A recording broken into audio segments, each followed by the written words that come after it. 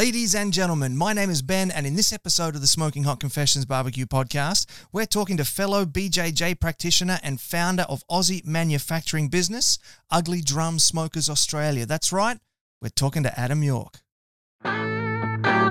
This is the internationally awarded Smoking Hot Confessions Barbecue Podcast with your host, Ben Arnott. How long's it been since your last confession?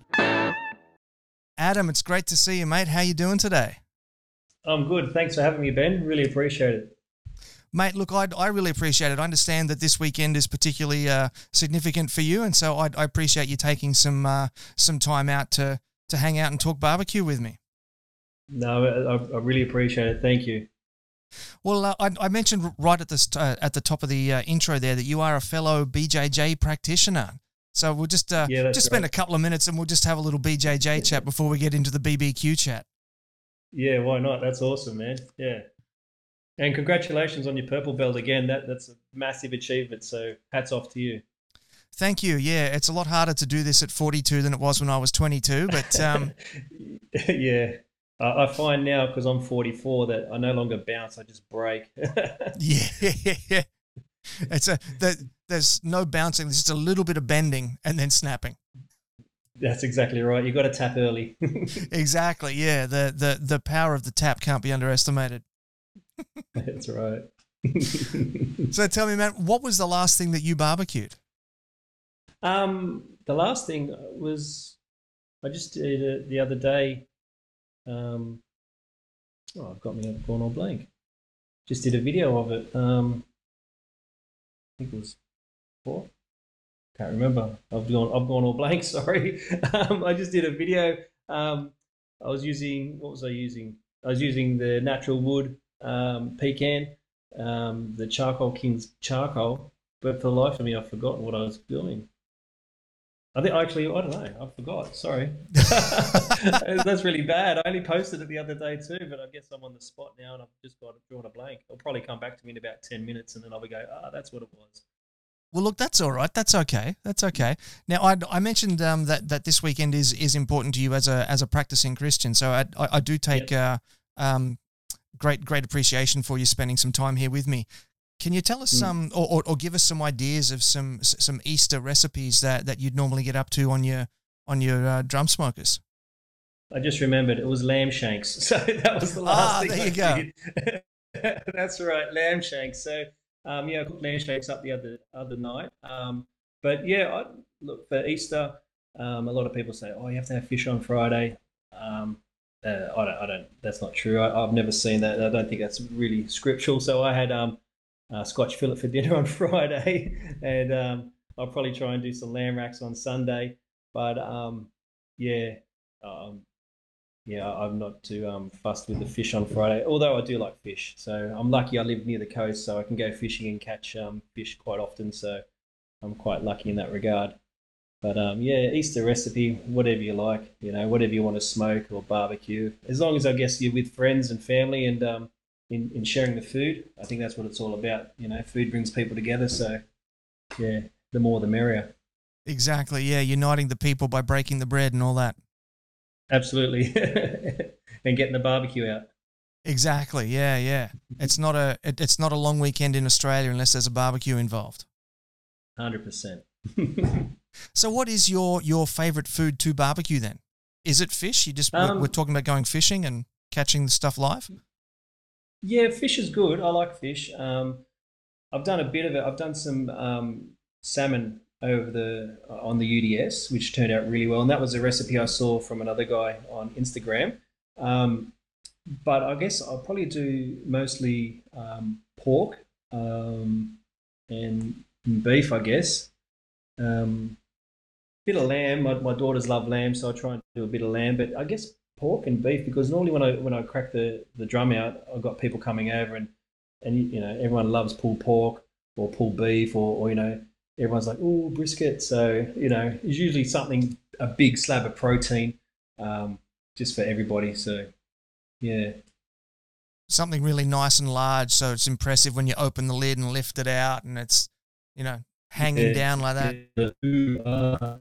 ooh ahs, and they see the bone come out, clean, like, ooh, that's awesome. And I'm like, yeah, it's okay. I'm not that good, but I can take it. Yeah, yeah.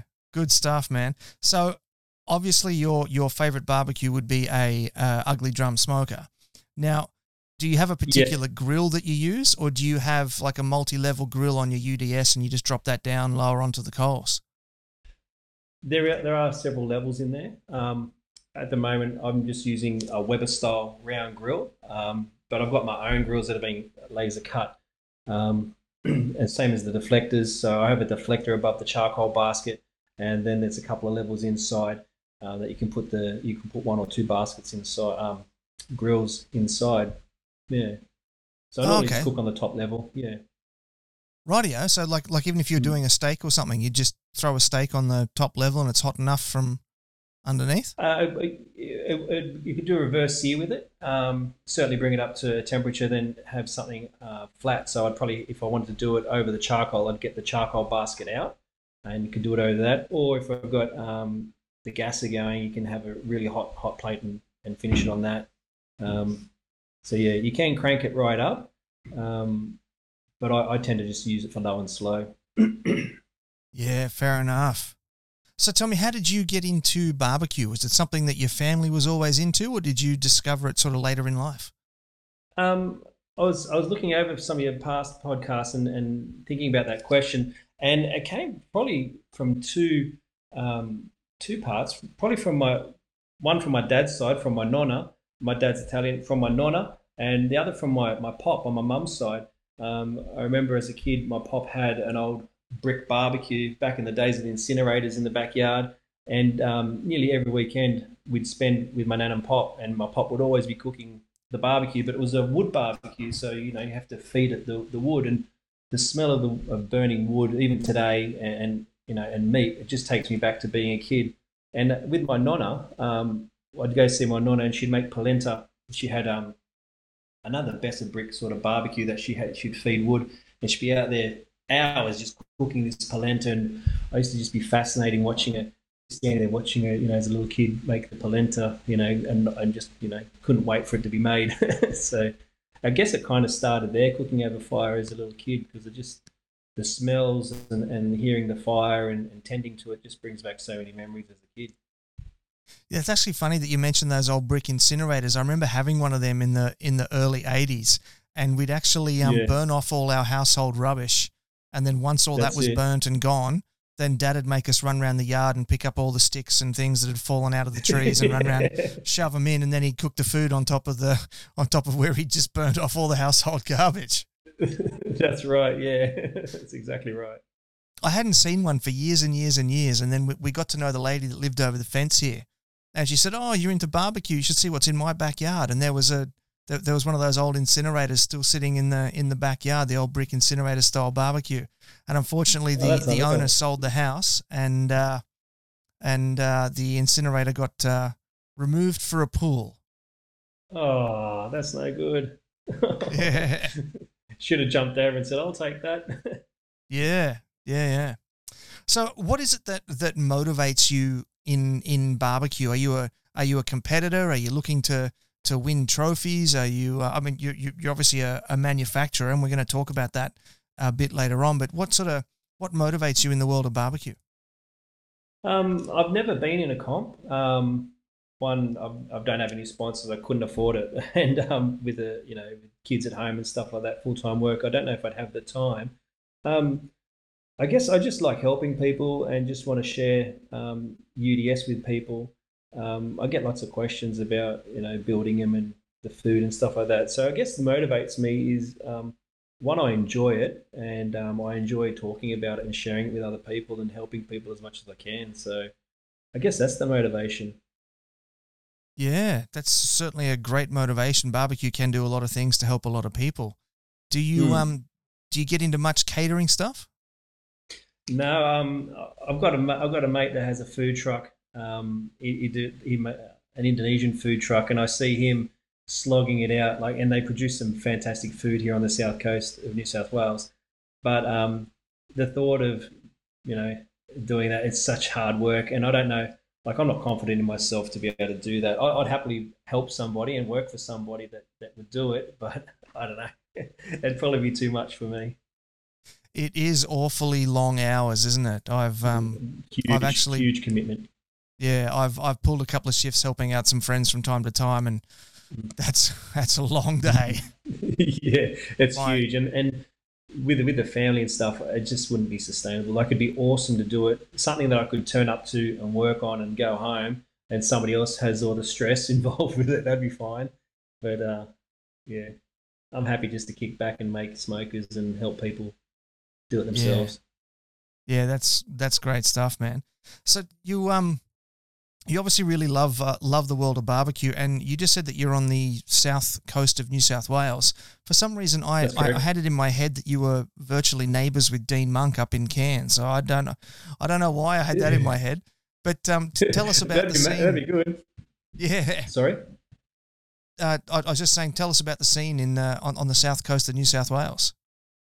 Yeah, like I've only been here for 2 years. I moved from the Southern Highlands after where I was working closed, so I had to move to another location. But it's great. I've been coming down here since I was a kid with my mum and brother and sister. We had a caravan actually just down the road at Dolphin Point, and yeah, so coming down here it was really nice. We left an acre and nothing but bush in the backyard to having just the ocean now just down the road. Like, we could walk to the beach from here, so it's really, really nice. Different nice to being in the bush. But yeah, there's nobody down here as such. There is, I think it's two smoking barrels. They're a food truck and restaurant, but they're probably about an hour and a half, nearly a Wollongong away from me. Mm-hmm. But that's one really good barbecue restaurant and food truck. So yeah, if you ever see them, definitely stop in and grab some food off them. Really great blokes and great food. So, but yeah, that's about it really that I know of.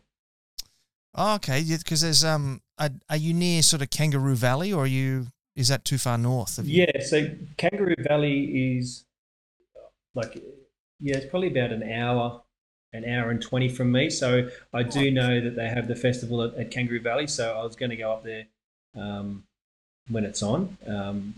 But everything that's been going on, it's been really difficult to get around. So next time I'm going to pop up there. I won't be competing or anything. I'll just be a punter like, everybody else, and just walk around and say good day and eat everyone's food and then go home happy.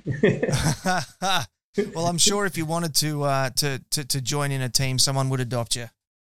Yeah, I'd love to help out. I happily, even could just cut parsley or whatever. Wash dishes and whatnot. Yeah, Mate, I'll do anything. I tell you what, I know two guys that jumped on a plane in Brisbane and flew down to Sydney and then rented a car and drove to Kangaroo Valley just to wash dishes. So Legends. that's how much people want to get into Kangaroo Valley. Yeah. Oh, it's beautiful absolutely stunning down there. So, beautiful part of the world. Yeah, yeah. Now we've got quite a few fisher people in our audience and that, and we're just getting a few sort of comments coming through. They're curious to know what your fishing rigs are like and what sort of fish you're pulling out of your backyard ocean there. Well, it depends where I fish. Two spots I go to, it's part of the same beach, and one end, like the southern end, I'll catch Taylor or Aussie salmon, and always welcome, yeah. Taylor or Aussie salmon, and at the other end, it's like ludric or bream or trevally. But yeah, a lot of people knock the Aussie salmon, but I actually quite like it, and I usually make like a Thai style fish cake with them. They make nice beer battered fish cocktails, but I have a good recipe for Thai fish cakes that are really, really good. So probably one of the best fish I try and catch to use for that. If it's bream or something like that, I'll cook it whole or something like that. But the Aussie salmon, it's pretty good, and it puts up a pretty good fight too. So. And you just catch that off the beach in your backyard? Yeah, I go off the rocks. So there's rocks at either end of the head of each beach, and so I'll just cast off the rocks, not towards the horizon, but usually off to the side into the whitewash, and then I have like a paternoster rig set up, and I've got a mate, a South African mate that's a mad fisherman, and like he's on fishing boats and stuff like that. And he was absolutely mortified when I said I use chicken as bait, and he's like, "No, you can't have that." But the chicken kills it, just absolutely kills it. Got a project you'd like to work on with the SHC team? Shoot Ben an email on ben@smokinghotconfessions.com and let's have a conversation. Adam, we got you back. Yeah, sorry about that. I don't know what's going on. The gremlins are into the internet at the moment, I think. Oh, it happens, mate. Don't even worry about it at all. So I was just asking you about the Aussie salmon and why people knock the Aussie salmon. I think some people don't like the taste, or that it might be too oily, but it's a fish that I want to try smoking as well, because it has that oily content, so it might be good to smoke as well. So yeah, that's what I'm going to try and do. I haven't done it yet, but it's something I'd like to do. I've been talking to some people lately about various native herbs and spices, like maybe perhaps lemon myrtle or something to cut through some of that oiliness. Might be nice on there. That's right. Yeah, my neighbour actually has lemon myrtle tree, so she's given us some, and that's absolutely, yeah, delicious. I'd like to give that a crack. Oh, very handy, very nice indeed. Okay, so Yeah. let's move on. Let's have a chat about Ugly Drum Smokers Australia, about your business. Right. Tell us how all that kicked off. Yeah, so a group of my mates got together, and we'd always get together. But one of them, my mate Judd, he had a mate named Calvin that used to go to Texas often and came back talking about these ugly drums that he saw over there. And so we were interested in it, and so we thought, we'd build some ourselves and go and check out what Calvin was doing. And at the time, I'd taken a voluntary redundancy from work and decided to put myself through TAFE and learn how to do butchery. And I actually started volunteering at a butcher shop at Picton in New South Wales. They couldn't afford to put me on as an apprentice because I was mature age, and but I said, well, look, don't pay me. I'll just pay me by teaching me and while I volunteer. So I used to go in several days a week and did the butchery at Wollongong TAFE. But I only did the first year because the fees became astronomically high for some reason. Ended up being about $8,000 a year, and we're only going to attend TAFE 8 times a year. So Rob Vargis, the head butcher, said, look, don't worry about it. And I just kept working at the butcher shop. I was there for about 18 months. And Calvin said, oh, can I have a brisket? And I was like, yeah, it's too early. No, I can cut these off. So I cut this whole brisket off for him, like a whole brisket. And at the time, nobody was really cooking brisket as such. And I took in this big brisket and he cooked it up, and it was really good. We're like, oh, we've got to get into this. So we just started, I started making them, and my mate Judd made one, and then my other mates were like, oh, that's great. So I started making friends, ugly drum, like the drum smokers. And then another guy I know, I work with his dad, his name's Luke. He's the one that actually started the Facebook page, and he was making one too. So we were talking about it, and he started the Ugly Drum Smoker page. And so, we were talking about that, and we were talking about making salamis and small goods and stuff. So I did a small goods course as well at TAFE, and eventually he got involved with SSAA, and so he didn't have the time to put into the Facebook page, and I was doing a lot of the meets and greets and content and stuff, and I just said to him, look, do you mind if I take over, and he goes, sweet. He had heaps on his plate, with the SSAA and running it, and it's SSAA Silverdale, which is an awesome page, and he actually works out there at the range, and and that's how I got involved with the Facebook page and with the Ugly Drums. Then a lot of people on the page were talking about, oh, let's buy all these parts from the States, from udsparts.com and stuff like that. And as things usually go, nothing ever happened and nothing eventuated. But I met a guy on there who's been a bit of a mentor for me, Stephen Powell from UDS Texas, Ugly Drum Smokers Texas. And so I've been talking with him for a long time now, many years now, and he's been a huge help for me, just with ideas and encouragement and things like that, and help promoting as well over in the States. And so, we just back and forth our ideas, and I share drawings with him, and he shows me what he's doing. And, he's been like a real mentor. He's an absolute champion of a bloke. And so, that's kind of where it kicked off. I just saw guys wanting parts, and I spoke with Justin Martin and Frank Cox because Stephen got me in contact with them, and I just couldn't afford to bring parts out out to Australia, and I didn't want to copy their parts, which are the smoker builder manufacturer. They got the round part, the round intakes and exhaust, which like gateway drums do, which is why I went with the square, because I don't want to copy what other people have done. I want to stand out and be unique, and I just thought, it wouldn't be a polite thing to do to rip off, these big guys over in the States. So I thought I'll go with the square, and I'll stand out and kind of do my own thing. So that's how it started. Yeah, it wouldn't be polite to rip them off, but it would be brave, because I'd imagine that they'd have some pretty good lawyers over there. Yeah, I dare say they would, and being known worldwide, they probably would have a fair bit of pull too in that regard against the little Aussie, on his own. So I thought I'll do my own designs. Yeah, right. I just got a couple of quick questions. What is SSAA? Sporting Shooters Association of Australia. So anybody that, so anyone with long arms, like an AB license, is pretty much a member of the SSAA in Australia. So yeah, this out at Silverdale, there's a rifle range, and Luke is one of the, I think he's one of the managers out there, or I'm not sure, but he works out there, and his Facebook page for Silverdale is awesome. There's a lot of great guys on there. Right. Yeah. Okay. I was thinking it might have been another smoker manufacturer or something, so he wasn't allowed to be promoting drum smokers anymore or something like that. No, it's all about shooting. So that's another little hobby of mine, is shooting as well. So. Oh, really? Are you a competitive shooter?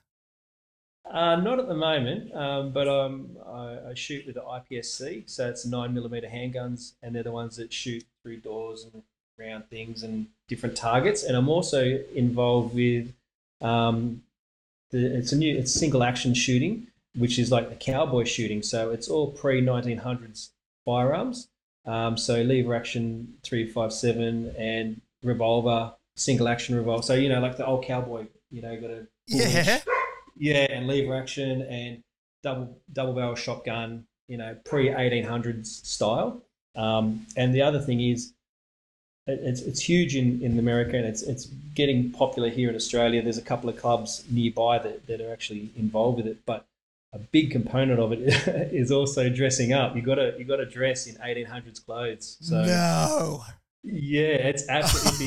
If you just get on YouTube and type in cowboy action, and the ladies are out there with the corsets and the big dresses, and they're like, the ladies are just as competitive as the bloke. Like the women are phenomenal. Like the speed with which they shoot and the accuracy is unbelievable. So it's a massive thing, and it's a big family thing too. So you get the kids out there, and the guys are in cowboys or Civil War stuff, or anything from the 1800s they're in. So, and you have to have an alias, and it's a really, really great community. So. Okay, you have got to get over to the Houston barbecue competition. As part of the rodeo, they bring out a cowboy show, and the cowboys they look like real handguns, but they just shoot little pellets, and they put up a bunch of balloons around obstacles, and they have to ride the horses around the balloon obstacles and shoot them. Have you seen that before? Oh, I watched Yellowstone, so yeah, I saw it on Yellowstone. Okay. Yeah, so I haven't seen it in real life, just on TV, but I know what you're talking about. Yeah, that would be fantastic. Yeah, it's like a competition to see who can ride the horse the fastest around the obstacles and shoot the most balloons. Well, yeah, I'd love to get over to Houston and get go to Texas, because that's where Stephen Powell from UDS Texas. So I'd love to get over there one day. I'm doing my best to try and jump in the bag of Chris from the Smoker Baker, because Chris and Aaron are going over there, and I've just said, look, if you want me to carry your bags, you want me to be security, you want me to open doors, I don't care. Just get me in the bag and get me over there. Well, you are a BJJ practitioner, so you would make a good security guard. I'd do my best. Yeah. Now, is there a I didn't realize that there was such a big connection between Texas and Ugly Drum Smokers. Is that because of all the oil business over there? Are they like old oil barrels? Is that where it all started? I'm not sure how it all started. I think it was just a cheap way of cooking food, which is why it was Ugly Drum. It's become they're no longer Ugly Drums now, like some of them are works of art. Like you see some of the guys around Australia and some of the stuff in the States, like the ones that Stephen does, he's got Wi-Fi speakers on there and running water and all sorts of things and lights and Wow. they're really good. Like he produces some really good drums. Same as Jonathan from Ugly Drum Smokers, Florida. He's got some beautiful drums that he makes. They're not ugly by any means, but I think originally they were just any sort of drum that you could stick a fire in and just just a poor man's smoker, and that's where the name Ugly Drum came from, I think. And it's just stuck, but they're no longer ugly. They should be beady as like beautiful drum smokers or something, because some of them are just stunning. Oh, we need like an M at the end. Beautiful drum smoker mates. Machine. Yeah, there you Mates. No, we better not. go. Well, I've actually got a little picture of one of yours here. It's your Yeah. blue one with the orange trim. Tell us a bit about this one. Well, this was the latest one to go down. This one went to Dwayne. He's in there, and he has the Still Smoking Barbecue Supplies down in Canberra. And a lot of the drums, I try and put them on the truck for freight. But if someone's close enough, and Dwayne was like, I think 3 hours away, so I said, look, I'll just deliver it to you. I delivered my first drum actually to Russ from Natural Smoke to South Australia. So my son and I actually drove to South Australia to deliver the first drum, which was awesome fun. But yeah, this was the latest one I delivered a couple of weeks ago, and Dwayne's been just absolutely smashing it. He's been doing some awesome cooks in it. Really nice guy, and he's also got, as I said, the Still Smoking Barbecue Supplies online. So he sells rubs and charcoal and stuff. And I actually picked up a bag of charcoal, King's charcoal from him when I was down there. I dropped off the drum and bought a bag, and yeah, it was good. But yeah, I think it's beautiful. Sorry. No, you go ahead. I was going to say it's probably one of the prettiest drums. Like the color combination, it's actually it looks a bit blue in the photo, but it's an aqua color, and the orange just pops, and it looks absolutely fantastic in person. So yeah, everyone was commenting. Even the painter was like, "Man, this looks good. Can I keep it?" I'm like, no. But if you like, I can make one for you. That's exactly right. Yeah, I can do the same. Yeah, yeah. So, what sort of like customization has that gentleman picked for his smoker there? Well, all the drums I make are pretty much the same sort of style. The customization comes with logos or teams or a theme that people want. So depending on what they want, I'll make it to suit them. So with Russ's one, I had his logo all laser cut individually and mounted on the front of the drum. Other guys, like this one, I've got a high temp sticker on a plate that is mounted on the drum. It just depends on the theme that they want. So Russ, he had timber handles instead of the spring handles and things like that. So just little things that will. And he also, I think he had an axe for a lid handle. So because of the wood theme that he has, he sells the barbecue wood. So I just want to try and keep the theme to match his business, and that's what I try and do. Like if somebody's like butcher shops will get a meat cleaver or something that's personal for that drum. And that's what I try and do. Yeah, I actually interviewed Russ. I think it must have been like a day or two after you dropped that drum smoker off to him, and he actually set that up in the background of his interview, and he was so chuffed with it. He was so proud of it. Yeah. Well, it was wrapped up so tightly, and my son and I. There was a window.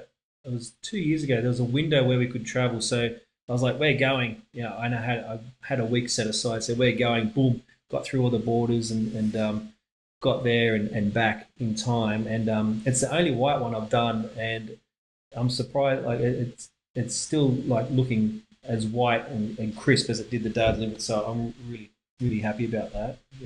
Because it was the first one. So it meant something to me. Like they all mean something to me because I put a lot of effort into them and want to make sure that when they're going out that they're perfect.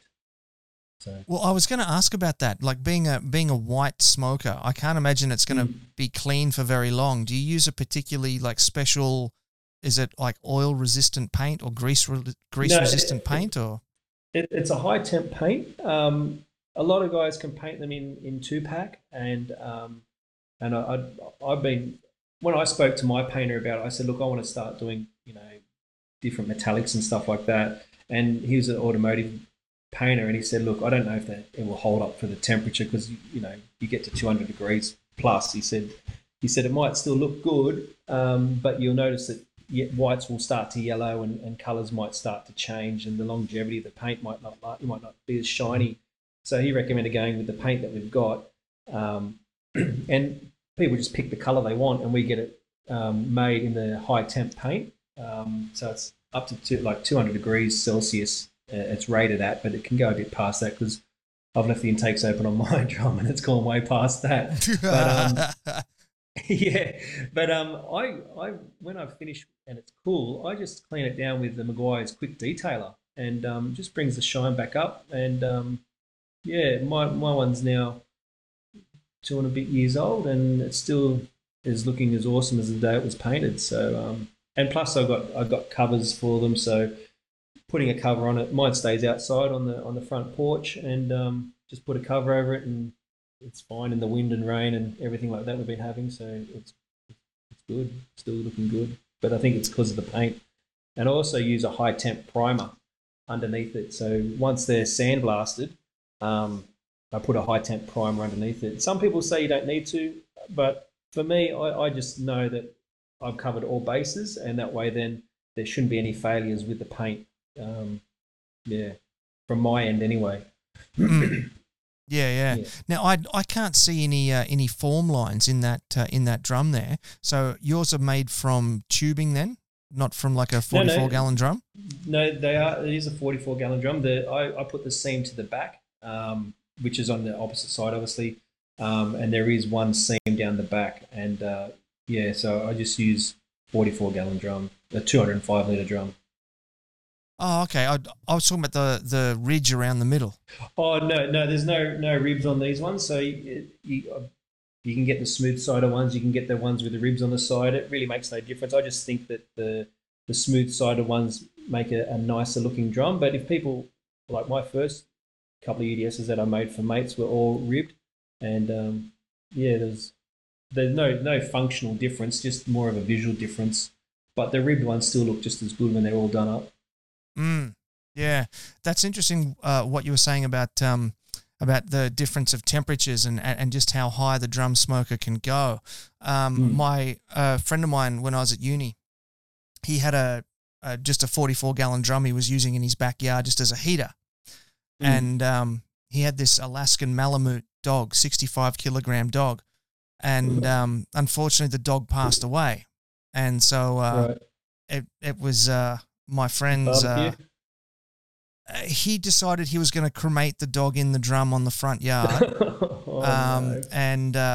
and sit around and drink a bottle of rum by himself. And of course, somebody called the fire brigade, and the fire brigade turned up, and he explained it all to them in tears, and they saw how upset he was, and they just sort of patted him on the shoulder, and they just sort of sat around and watched the drum and made sure nothing caught on fire, but let him continue his tradition of cremating this giant dog in the drum. So, that's sad.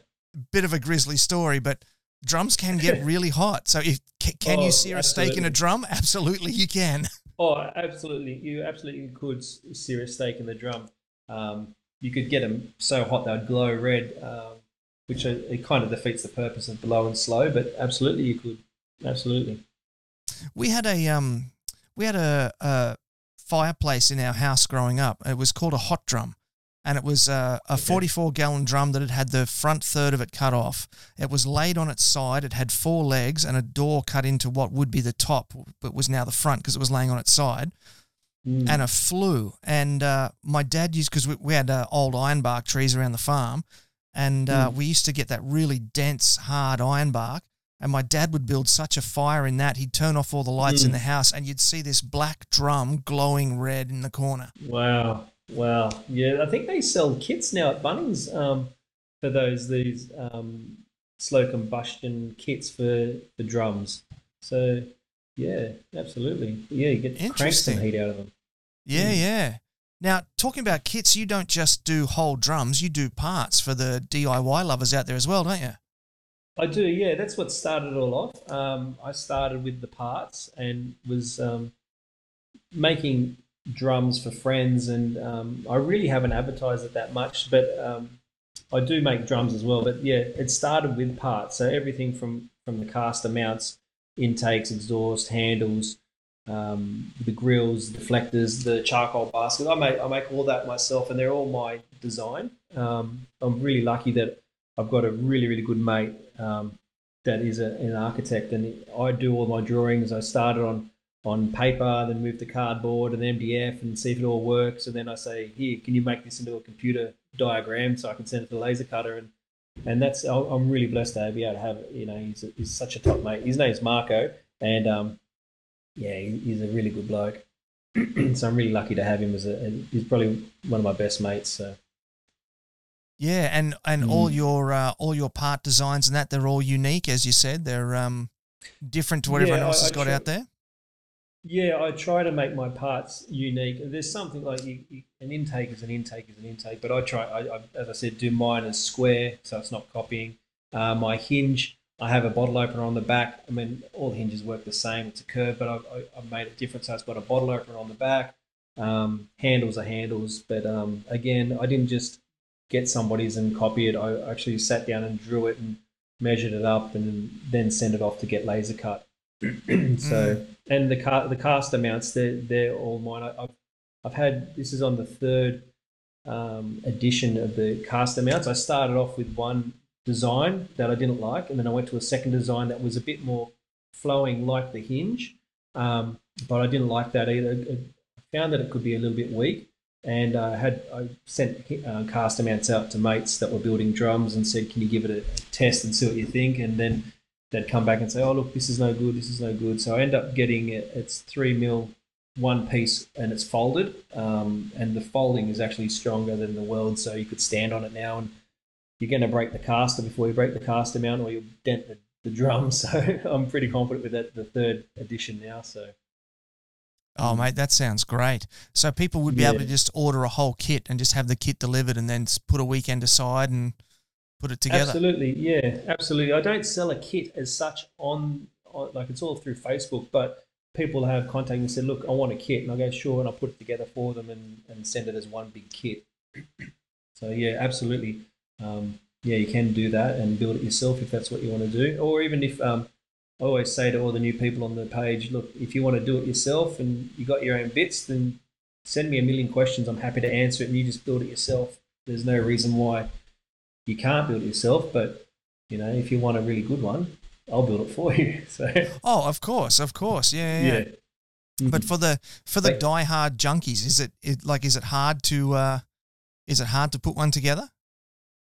Look, to be honest, if you can use a drill and you got a drum, then you got a smoker. Yeah, you can just drill holes in the bottom and use magnets. You don't need an intake. But you know, that's how I started with my one. I just was looking at YouTube videos and bits and pieces and pieced it together and built my one. And from there, it's just got bigger and bigger. The first one I built was really good. I actually was going to meat stock. Meat stock had just started, so it was the second meat stock. I went there, and Mark Tyrrell was selling his Smart Fire at meat stock, and my mate Calvin, my mate through my mate Judd, he'd come back with this Butte, stoker from the States. I was like, oh, everyone's like, oh, look at this. This is like something from the future. And I was going to get one from the States, but it was like so expensive. But then my mate Marco and I were actually at meat stock, and Mark had set up a little stall inside, and we picked his brain about what's this thing you got, this little red gadget, and he showed us. I went, yep, well, I'll have one of them. And Marco was like, yep, I'll have one of them. And so then I used the Smart Fire, and that's been brilliant. I don't use it now because the way I've got it set up, I don't need it. Really, the Smart Fire was just making up for my lack of knowledge and lack of ability, and it works really, really well. It's a great bit of equipment, and guys still use it, on their drums. I just don't use it anymore, but I've still got it. I'm not going to get rid of it because it is a good bit of gear. But yeah, that's it. Just learn from my mistakes and slowly got there. So anybody can really build a drum smoker. It's not some secret art. Yeah, but like you said, if you want to keep it easy, just order the whole one from you. Well, yeah, the easiest thing is just order one from me. get one in 8 to 10 weeks. Because, Yeah, cool. Yeah, I put that time frame. It's usually quicker than that, but I put that time frame in because being, I'm the only one here that does it. I don't have a staff or anything. It's just me, myself, and I. And then dealing with the painter and the blaster and other people. Being a little guy, you get bumped back down the line when big businesses come in and say, "Oh, I need this done and that done." Well, that was something else I was going to ask. With all the madness of the last 2 years, there's been a whole lot of supply issues, and I know that you like to work a lot with local businesses. So have you had some difficulties there that you've had to overcome? Yeah, well, I do try and stay local, and I do try and promote other small businesses that are, like rub businesses, and Russ with his wood. Not that he needs promoting; he's huge, so and he's doing great. But I do try and stay local and do try and promote local Aussie businesses. So yeah, trying to get in, again, like with the painters and the laser cutters and stuff like that. There's a backlog. Even the sandblaster. I used to be able to just drop the drums off on a Friday and pick them up on a Monday, but he's got stuff that's backlogged and he's doing big jobs as well. So I just kind of like, yeah, I know I'm a little guy. I just pick it up when I can, and I'll pester you every couple of days and say what's going on. So yeah, it does slow it down a bit, which look, it can be frustrating. It's frustrating for me at times, but I get more frustrated because I know that there's people wanting it and waiting for them, and I just not delivering them as quick as I want to deliver them. So yeah, that's the hardest thing. And also, sorry, go ahead. I was going to say also, like, you get things back from the painter and there's a run, and I'm like, I can't send that out. I'm not going to send out something that I wouldn't be happy with. So it's got to go back and sand it, and then it's like me going, hey, what's this all about? Fix this up. So yeah, that takes time, unfortunately. But as Dwayne was saying, he was super patient with me. He goes, "Oh, perfection takes time," and I'm like, "I'm so grateful you're so patient with me. Thank you." Yeah, it's all about sort of working together and pulling together when you can. And I love that you're so passionate about supporting fellow local businesses, man. That's great stuff. Mm-hmm. Yeah, well, I think it's important, and I think going back to Russ, and when I went down and met up with Russ, that was the first time I met him. Like, we spoke obviously a lot over the internet, and him and his wife helped me a lot with, like Sarah helped me with stuff with websites and stuff, which I haven't started a website yet, but they were great. So when I went down there, I actually met up with Tom from Smoky Pastures. He came around with his kids, and I had my son down there, so all the kids were playing together, and they're just such a community, like a real barbecue community down there in South Australia, which I think New South Wales could learn a lot. Well, it might already be happening here, but I'm not that involved with it. Just a few guys around the joint. But I really see there's a huge community. So I try and do my bit to try and improve that, because I know how hard it is for me. So when there's other guys having a crack, I think, well, I just want to jump on and support you whichever way I can, whether it's just like pumping their posts or sharing their posts or buying their stuff. I just want to try and help them, because even if, like, I don't do it to get anything out of it, I get satisfaction seeing other, like, mates doing really well, and that's something I'm really passionate about, is just trying to help people be the best they can be. And so I get a big kick out of pumping other guys up, and people that are really having a good crack. I get a lot out of that. That's beautiful, man. That's very well said. Listen, we're going to just take a short break and we'll be back in just a moment. Alrighty, folks, the cold weather is coming, but that doesn't mean you have to be cold on those long, dark nights out by the fire. We've got our winter merch now in stock. We've got our beanies, we've got our hoodies. Of course, we've still got our tumblers that are going to keep your hot drinks hot on those horrible cold nights. And if you're from far north Queensland, like Dean Monk, who's putting about 1 million comments on this video here today, and it's getting to that time of year where you got to trade in the singlet for a cold weather t-shirt, we got some of them for you as well. So head on over to smokinghotconfessions.com/shop. There's a couple of ebooks in there you can check out as well. There's that free one available as well. You can pop your details in when that window appears and we'll send that out to you. But yeah, check it out. Each of those little sales helps us out a little bit, helps us keep the lights on, helps us bring the show to you, and that's what we love to do. So head on over there, check it out, smokinghotconfessions.com/shop. You're listening to the internationally awarded Smoking Hot Confessions podcast with massive barbecue nerd Ben Arnott. Alrighty, Adam, this is the third part of the show. This is where our guest imparts some wisdom, imparts some knowledge, teaches a lesson for our listeners and our viewers. So I'm going to throw it over to you. I've got my my little notepad and my pen here. I'm going to pencil down a few questions, and it's all on you, mate. Probably the advice, I guess, or I don't know, advice, but knowledge I'd pass on is that if you do want a drum smoker and you don't want to be spending a lot of money, that it is something that is accessible for everybody. As I said before, if you've got a drill and a drum, you've pretty much got a smoker. It doesn't have to be a daunting task. It's something that you can do in a couple of weekends, like if you've got kids, or do it as a family thing, get your kids involved. It's a really simple project that, at the end of the day, you get to cook great food and something that you can be proud of with your kids. It doesn't have to look good, just as long as it's functioning. And all you need is a drill and a drum. So if anybody wants any ideas on how to do that, then they can message me through Facebook or Instagram, and I'm more than happy to answer any questions. And as I always say, when I'm welcoming new guests on the Facebook page, there's no such thing as a dumb question, but there's plenty of dumb answers. So hopefully I won't give you any dumb answers. But it's a fairly straightforward process to do, and it doesn't have to be something that you need to spend thousands of dollars on. Yeah, right. Okay, so is there a particular drum type that people should be looking for when they're looking to pick up a drum? If they go to like a mechanics or a tire shop, anything that's had like motor oil in it is probably the best, because they usually aren't lined. They're usually raw inside, but it doesnn have to be a food grade. I obviously wouldn't get something that's like toxic, like nuclear material. But I've also when I was building before, a mate of mine is in drag racing, so he was getting ethanol drums from him, and obviously, when you're using anything that's had like something that's combustible, you've got to make sure you fill it up with water, soapy water, before you start cutting on it. Otherwise, it can explode. But if people just go to their local tire shop or mechanic, they usually got drums that they want to get rid of. Or even if you've got like a resource centre attached to your local tip, they've usually got drums down there too. It only costs you a couple of bucks, if not for free. Just make sure. It hasn't had anything that's nasty inside it.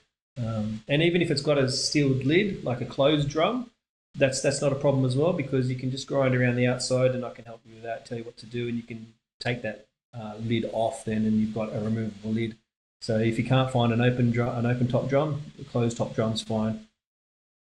Yeah, I've noticed that yours have the flat lid on the top. So you is that what you do with yours? Keep the lid on, put a hinge on? No, my ones are open top drums. And you can look in New South Wales. I know you can buy brand new, or not brand new. They're recycled drums from a place in Seven Hills. So you can buy recycled drums that are open top. But the open top ones usually have that clamp that goes around the side with a screw or a bolt, that clamps the lid down, or they've got like a little lever on the side. So they're ideal if you get one with a removable lid. But if you can't get that, and all you have is a closed drum, then we can make that work too. Okay, and so then do you frisbee that lid, or do you and build a new lid, or do you use that as the? No, I use that lid. I use the lid that comes with the drum, because it's the lid that came with it, so it fits perfectly, and I don't have to do any alterations to it apart from putting the exhaust and hinge and handles and things like that on top. Yeah, right. Cool. So what sort of preparation needs to go into the drum before they can start building it? Well, if they're doing it at home and they don't want to sandblast it, they can also use paint stripper on the outside, or they can, once they've drilled all the holes, just set a fire inside it and just let it burn for a couple of hours. And what they'll see is the paint on the outside will blister and go chalk-like, and that will burn the liner out on the inside and the paint on the outside. Once the fire goes out, then you can use a wire brush or a wire wheel on a grinder, or a flat disc, or a quick strip disc that goes on the grinder, and just grind it all back to bare metal. Obviously wearing eyes and ears, and there's plenty of masks around, so wear a mask so you don't breathe any of that rubbish in. And once you do that, then you can prime the outside and paint the outside, and then get the cheapest spray oil you can and give it a quick spray inside, so it doesn't rust out, and you're pretty much good to go once you build your charcoal basket and put a Weber rack in there. So a lot of the times you might be able to get a lot of the parts off a street cleanup. You know, have those council cleanups, or people are always chucking out Webers. So when you see them, grab the grills and grab the lid if you want, and away you go. Yeah, it's almost too easy sometimes, isn't it? It's such a great type of smoker. Yeah, absolutely. And I just think that some people think, oh, I can't do that, but really, it's very easy. And as I said, if you want to know, just hit me up. I'm more than happy to chat with you and get you going if that's the way you want to go. Yeah, and of course, once again, if you want it all looking pretty with all the nice paint and all that sort of stuff, buy the whole thing complete direct from you. Yeah, I've had some really good help along the way too with my parts, especially my charcoal basket. I'm not sure, but a lot of guys know Larry Beercan Fisher. He makes the BCF, which is a charcoal basket. And when I was designing mine, everyone's got round ones, so I went with square, of course, which is putting a squared basket in a round drum makes for a few problems, but it works really well. But Larry and I talked to him a fair bit, and he gave me some pointers on how he did his charcoal baskets. And pretty much anybody that has a charcoal basket is pretty much, whether it's square or round, that has a contained ash in the bottom, is pretty much a copy of what Larry designed. And that's what my charcoal basket is. It's catches the ash at the bottom, so the ash doesn't go in your drum, and you can just pull it out and tip it in the bin, and it's good to go. Whereas others might, when you take them out, they could spill out the sides and stuff like that. So you also would get that if you buy my drum, or you can just buy the charcoal basket itself if you want. Save yourself the trouble. So good, mate. So good. We did have a couple of quick questions come through here that I'm just going to put to you before we wrap up. Right. We have. It says hot and fast info. Do you leave water basket or take out? I don't have a water basket in. Some guys do smoke with a water pan above the charcoal, but I find in the drum I don't need it. There's plenty of moisture inside the drum, and also I regularly spritz any pork or beef that I'm cooking. Even lamb, I'll give it a bit of a spritz. Just to put that moisture back on, but I don't have a water basket or a water pan in my smoker. But people can put them in there. You can put it on top of the diffuser if you want. That's not a problem. Okay, cool. Next one. Please, a good, easy recipe for Aussie salmon. This Aussie salmon's been really popular tonight. I'll share the when this goes on. I'll share the recipe in the comments. The one that I use. Yeah. Awesome. And I think this one's the last one. Is there a website we can check prices? I don't have a website at the moment, but all the prices are on. I've got the social page, which everyone's on, but there's also a business page under the same name that has all the prices in the shop. But feel free just to send me a message if you can't find it. It's on there, but if you can't find it for some reason, just shoot me a message. It can be in the Instagram or Facebook. I mean, even on TikTok, so you can send it to TikTok, or you can just send it to my private message. It's not a problem. And I can send a list to you, or answer any questions you've got. But it's all on the Facebook business page. Awesome. Well, that wraps up the socials. Let's have you give some shout outs and thanks and praise to people who've helped you out along the way. I've got a bit of a small list, but right at the start when I started doing it, and one of the first competitions I ran on my page, this guy called David from a little company I didn't know called Treat Your Meat, he jumped on and said, "G'day," and introduced himself and said, "Oh, can I give you some rubs to chuck in your comp?" And I was like, "Sweet, that's awesome." This was all exciting and new for me. Like these people, they're doing rubs and and stuff like that. Contacted me, I was like, "Oh, this is awesome," and I said, "Sure." And so David's been a mate for a while now as well, and so I wanted to give him a shout out. And there was also a group of us that used to chat. So there was David and Wayne. Wayne, he's bought a lot of parts from me. He's a really good mate. He's just probably, I think he's about an hour and a half, hour and 45 away from me, north.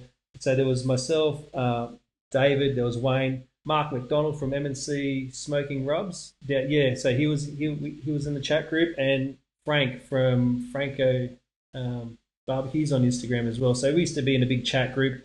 And so these were guys that we used to knock around with and chat with, and toss our ideas around. Mark's bought parts off me, and I actually met up with him on the way to see Russ at South Australia. He bought a lot of parts from me, and I got his rubs into a butcher down near me that I actually built a drum for at VNC at South Nowra. There's a butcher in there called Long Paddock, and my mate Shane works there, and Shane's you might know him as the South Coast rub guy. So he stocks some of Mark's pastrami rub, which is probably one of the best pastrami rubs around. So those guys, from the start, we had a little chat, Facebook chat group that we used to knock about with. Just wanted to say thanks to them, because they gave some good feedback with stuff and helped. Obviously I spoke about Russ and Tom from Smoky Pastures, Aaron from Low and Slow. When I first kicked off, I used to chat to Aaron a bit as well about stuff, and he's seen how well he's doing. He's just smashing it. So just want to acknowledge him. Another big legend, Chris from the Smoker Baker. Chris has been from the start just been a top bloke. He's a real good mate. I'm actually really looking forward to catching up with him at the Sydney Meat Stock.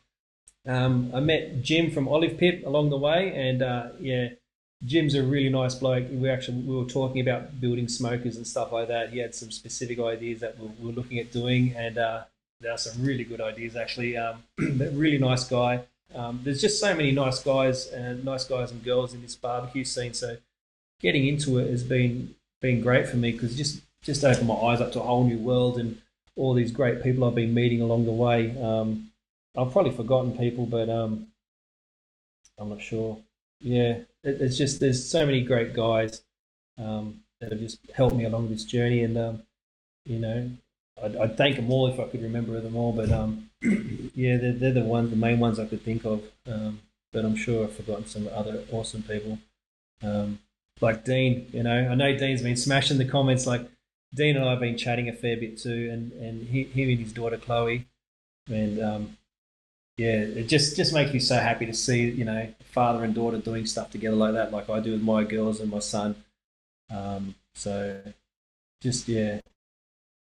It's good to see, isn't it? Really good to see. Yeah, it's just too many nice people out there.